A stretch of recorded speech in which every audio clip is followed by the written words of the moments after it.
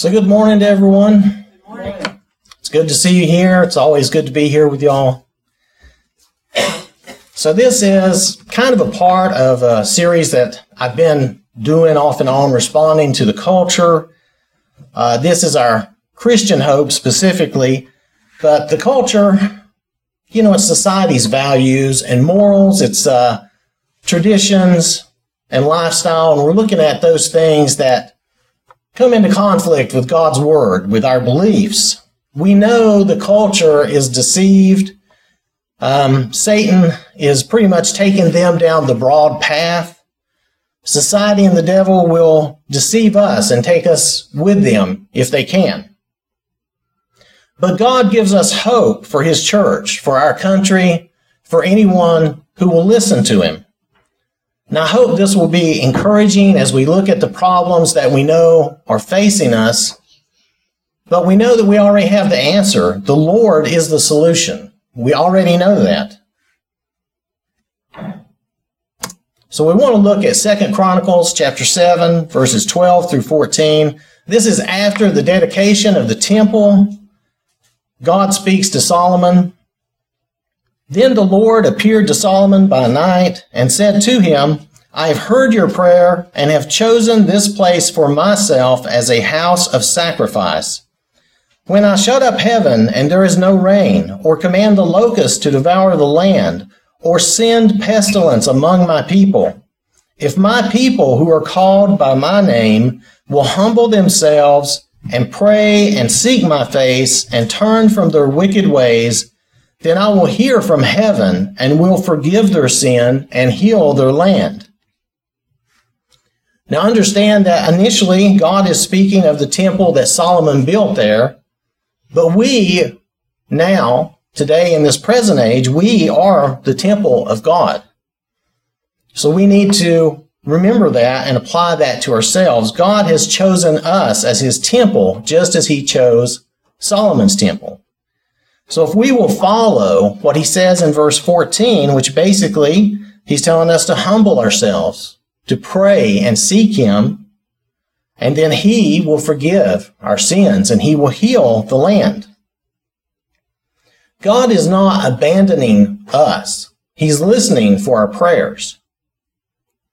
If we look at Proverbs chapter 1, verses 29 through 33, because they hated knowledge and did not choose the fear of the Lord, they would have none of my counsel and despised my every rebuke. Now here, God is telling us the real problem with society or the culture at large. The real problem is they have rejected God. We'll continue. Therefore, they shall eat the fruit of their own way and be filled to the full with their own fancies. For the turning away of the simple will slay them, and the complacency of fools will destroy them. Now understand those two verses there, 31 and 32, those are not punishments. Those are not threats. That is just people living with the consequences of their actions and choices without God. But verse 33, but whoever listens to me will dwell safely and will be secure without fear of evil. Now that's us. That should be us. As the church, as we follow the Lord, we will be safe. There is always hope for us as the Lord's people, no matter how bad things may look or we may think things are getting out in the world, out in society. And we do see bad things. I know in the country today we see that society is sick and getting sicker. The symptoms are there. We have same-sex marriages being legal. Our society praises criminals and condemns the police, and then they wonder why the crime rate is rising, and makes no sense. Divorce rates are higher, and marriage rates are lower, and 40% of all births, according to the CDC, are occurring to unwed mothers. Now, I grew up in a single-parent home, not that my mom was unwed, but she was divorced when I was very young. So I know how that is. I know how hard that is. It makes things difficult on people. I've been blessed to have God as my Heavenly Father, and I was blessed with a good mom. But it's another symptom. It's a bad thing. The law protects the lives of animals more than babies. People murder the unborn, and they call it choice. And other laws are passed or being passed to try to make it so that children can have sex change treatments. They're not even old enough to know what they're doing. People do not believe in God's word because it does not allow for their diversity. All these fictitious categories that they make up. Society spews profanity and pornography, and they call it freedom of expression. But these are just symptoms of the problem. They are not the problem. Remember, God told us the problem back in verses 29 and 30. People have rejected God. That's the problem. When they talk about root causes of things, which I kind of laugh about, that's the real problem. That's our biggest problem in this country. Don't get distracted by the symptoms. They are bad, but they are not the problem. One way our society rejects God is to try and change or eliminate our history. There are some that would have you believe that the founding fathers were not Christians or did not believe in God, or maybe they'll say that they like to use this term, which I think is kind of weird. They say they're deists, like they could just worship anything. They might worship a tree or something. I don't know. But that's not true. It's not at all. With only two exceptions, our founding fathers were Christians and believed in the God of the Bible. Now, those two exceptions, they were John Adams and Robert Paine, and they had kind of a Unitarian Universalist belief, and they just believed that God would save everybody somehow. Now, we don't consider that very Christian, but it doesn't make them atheists either. So, anyway, don't let people who don't believe in God tell you that America was not founded in Christianity. You can hear from some of the founding fathers right here. I have some quotes. Ben Franklin, and yeah, I probably should have said Benjamin. I don't know him that well, but I put Ben Franklin. I have lived, sir, a long time, and the longer I live, the more convincing proofs I see of this truth, that God governs in the affairs of men, and if a sparrow cannot fall to the ground without his notice, is it probable that an empire can rise without his aid? Patrick Henry, it cannot be emphasized too strongly or too often that this great nation was founded not by religionists that just believe anything, but by Christians, and not on religions, not just any religion, but on the gospel of Jesus Christ. For this very reason, peoples of other faiths have been afforded asylum, prosperity, and freedom of worship here. The gospel is the reason that other people of other faiths and religions can be here. Don't let the media fool you. Christians are very tolerant and caring people. And then notice George Washington. He keeps it pretty simple. It is impossible to rightly govern a nation without God and the Bible. Now notice the words he uses, rightly govern. You can still govern without God, but we've seen how that goes through history and even in other places in the world today. It's not good. I got just a few more. John Adams, now he was one of our two exceptions that we mentioned. Our Constitution was made only for a moral and religious people. It is wholly inadequate to the government of any other. They expected, and we expect our citizens to be moral and religious. Thomas Jefferson, now he is supposedly one of the lesser religious founding fathers. I don't know how they get that, but that's one thing I read. God who gave us life gave us liberty. Can the liberties of a nation be secure when we have removed a conviction that these liberties are the gift of God? You can even see the whole quote. There's much more to that at the Jefferson Monument for those of you who have or have not been to D.C. But nonetheless, it's a real concern. He said that back then, but I think that's a real concern for now. Are we going to lose our liberties as the nation, as society, pulls away from God? It's a concern, right? John Quincy Adams. Now, he's not a founding father. He's the sixth president, okay? Sixth president. He came along about 60, 70 years later, 1825 to 1829. He wrote, the transcendent glory of the American Revolution was this. It connected in one indissoluble bond the principles of civil government with the precepts of Christianity. Then Andrew Jackson, the seventh president, he's the very next guy. He says, the Bible is the rock upon which our republic rests. All these people were Christians. They very much believed in God and the Lord.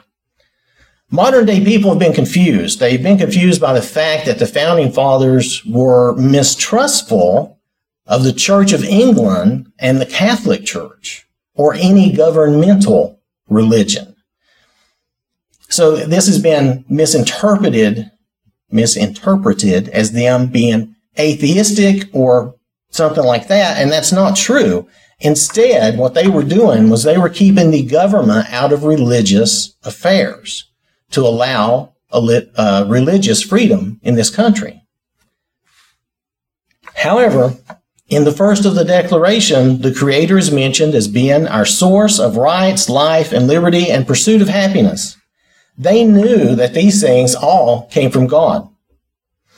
Because this nation was founded on godly principles, we have been very blessed.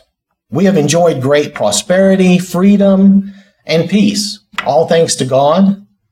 For all that some in our society want to run down America nowadays, there's a reason that millions of people all over the world want to come here and live. We are still a blessed nation in many ways. As a nation, we have also been a blessing to other countries. Because of our beliefs, we have sent missionaries all over the world.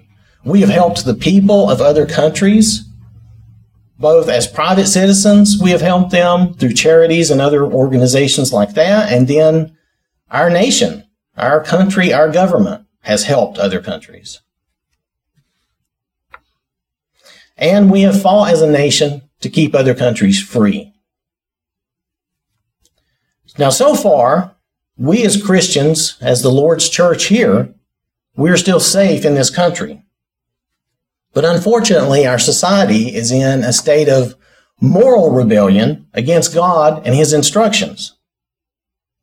People outside of Christ's church, they don't understand that God's commandments, God's instructions are for our good, for our betterment. Instead, in confusion, and we know who the author of that confusion is, some people see it all as very arbitrary and then some of the punishments very arbitrary.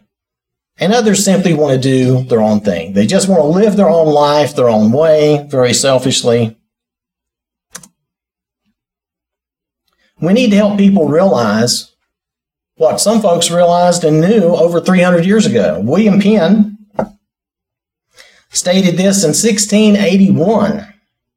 Men must be governed by God, or they will be ruled by tyrants.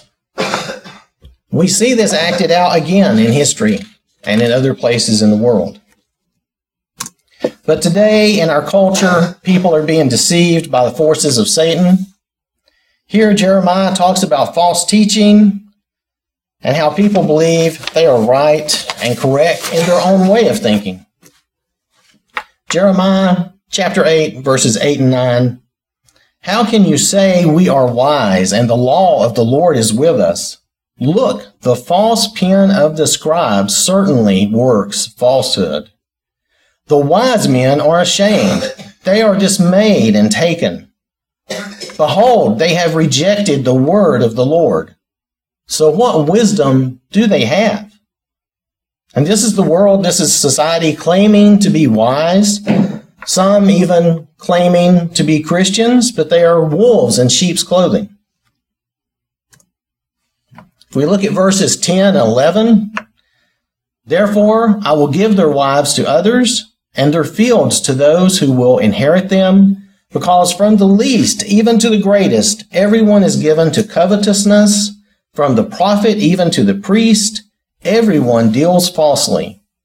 For they have healed the hurt of the daughter of my people slightly, saying, peace, peace, when there is no peace. So verse 10, again, this is a lot of what we see in the world. People are greedy, covetous. They are willing to be deceitful and lie to get what they want. And verse 11 has to do with the superficial nature of things we see sometimes. And we have a name for that, where people do things to make themselves look good to other people. And a newer phrase for that lately has been what they call virtue signaling, where like you're all for saving the environment, you're all for saving animals, but then you turn around and you vote for the murder of babies. God is not deceived. That does not fool him at all. If we look at verse 12, were they ashamed when they had committed abomination? No, they were not at all ashamed, nor did they know how to blush. Therefore they shall fall among those who fall. In the time of their punishment they shall be cast down, says the Lord. And we notice that, we see that. People do not have any shame. They're proud of their shameful acts, the things that they should be ashamed of. Proverbs chapter 14, verse 34. Righteousness exalts a nation, but sin is a reproach to any people. The reproach means shame or disgrace. And our country is sometimes disgraced with some of the things that go on. But we still have righteousness in our nation too. We still have righteous people. We just need to change people's hearts and attitudes toward God. We need sincere repentance and worship, because, again, the Lord is the solution. Just like I was saying at the very beginning, we have the solution. We can't forget that. You know, the Greek word commonly translated as church in the New Testament actually means a group of people called together or called out for a purpose. And that word's used about 100 times or so. Since we are all called together by God, we're all called as the body of Christ. What are we called out for? What is our purpose? We're called to do what is needed to save the lost, what is necessary to spread the gospel. So the responsibility of this, to change people's hearts and attitudes through the gospel, falls to us as Christians, as God's children. And I know that responsibility is not what we asked for, but there's no one else who will do that. There's no one else who will do what needs to be done. The most important part of this work is for all of us to set the right example in our lives, something we mentioned even in our class this morning.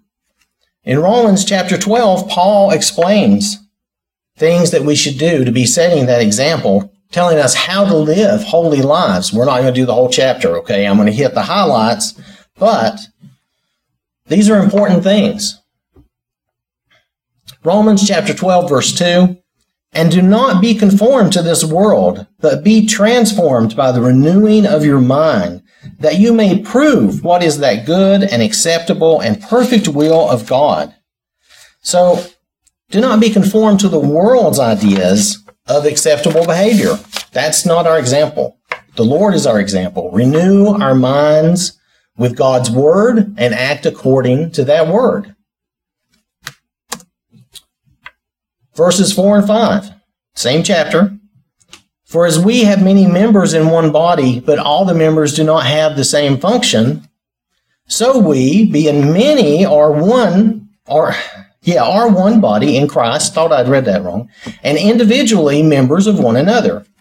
Realize that we're all different, with different abilities, different skills, different functions in the body of Christ, but all are just as important. We are all very important. None of us can go it alone.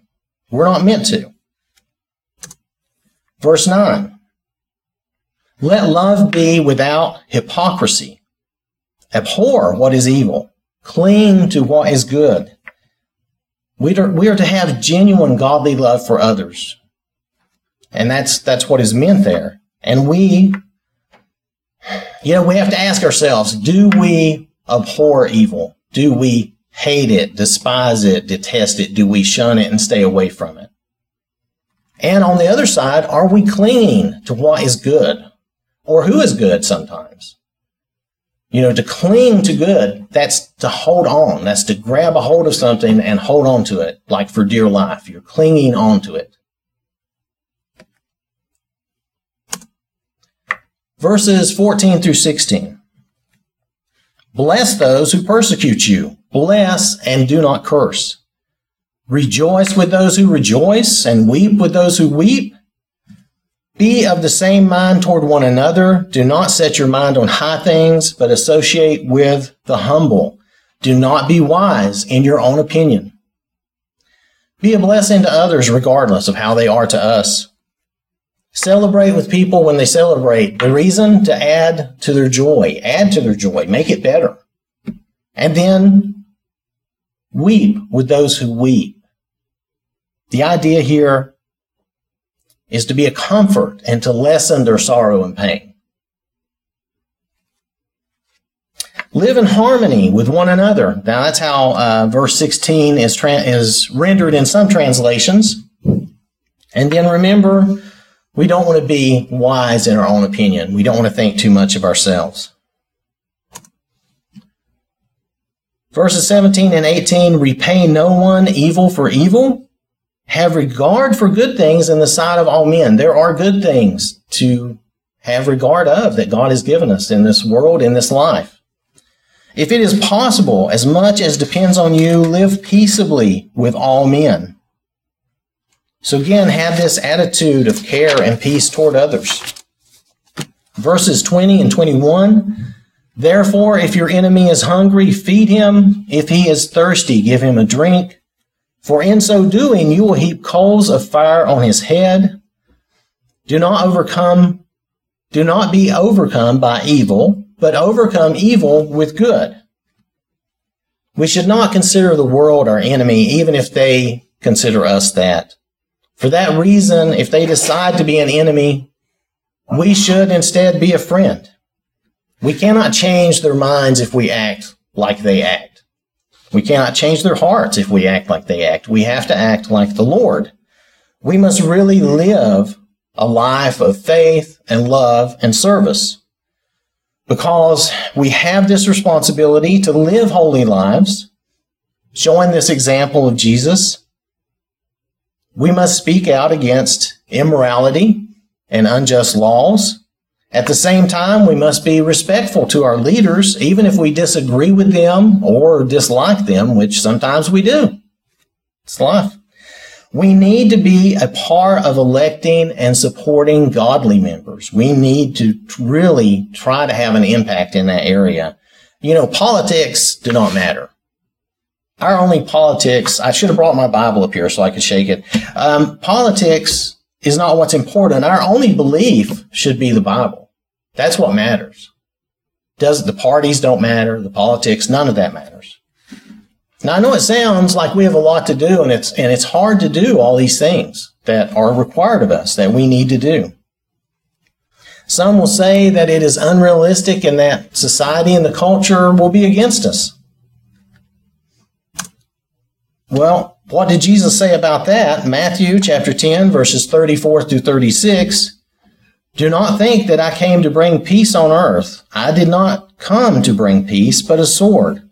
For I have come to set a man against his father, a daughter against her mother, and a daughter-in-law against her mother-in-law, and a man's enemies will be those of his own household. So we should not be surprised. We've been told this is not going to be easy, but we can do this through the Lord. Most of all, we must share the gospel with others. We are called to save as many people as we can. That is Christ's ministry and what he gave to us to do as his body. So it is our ministry. And we must be the ones to represent God to the world in these times. And this means actions and prayer. And never forget prayer. Prayer is so powerful and so important. We need to pray for all these people we see that we know they're lost from their actions.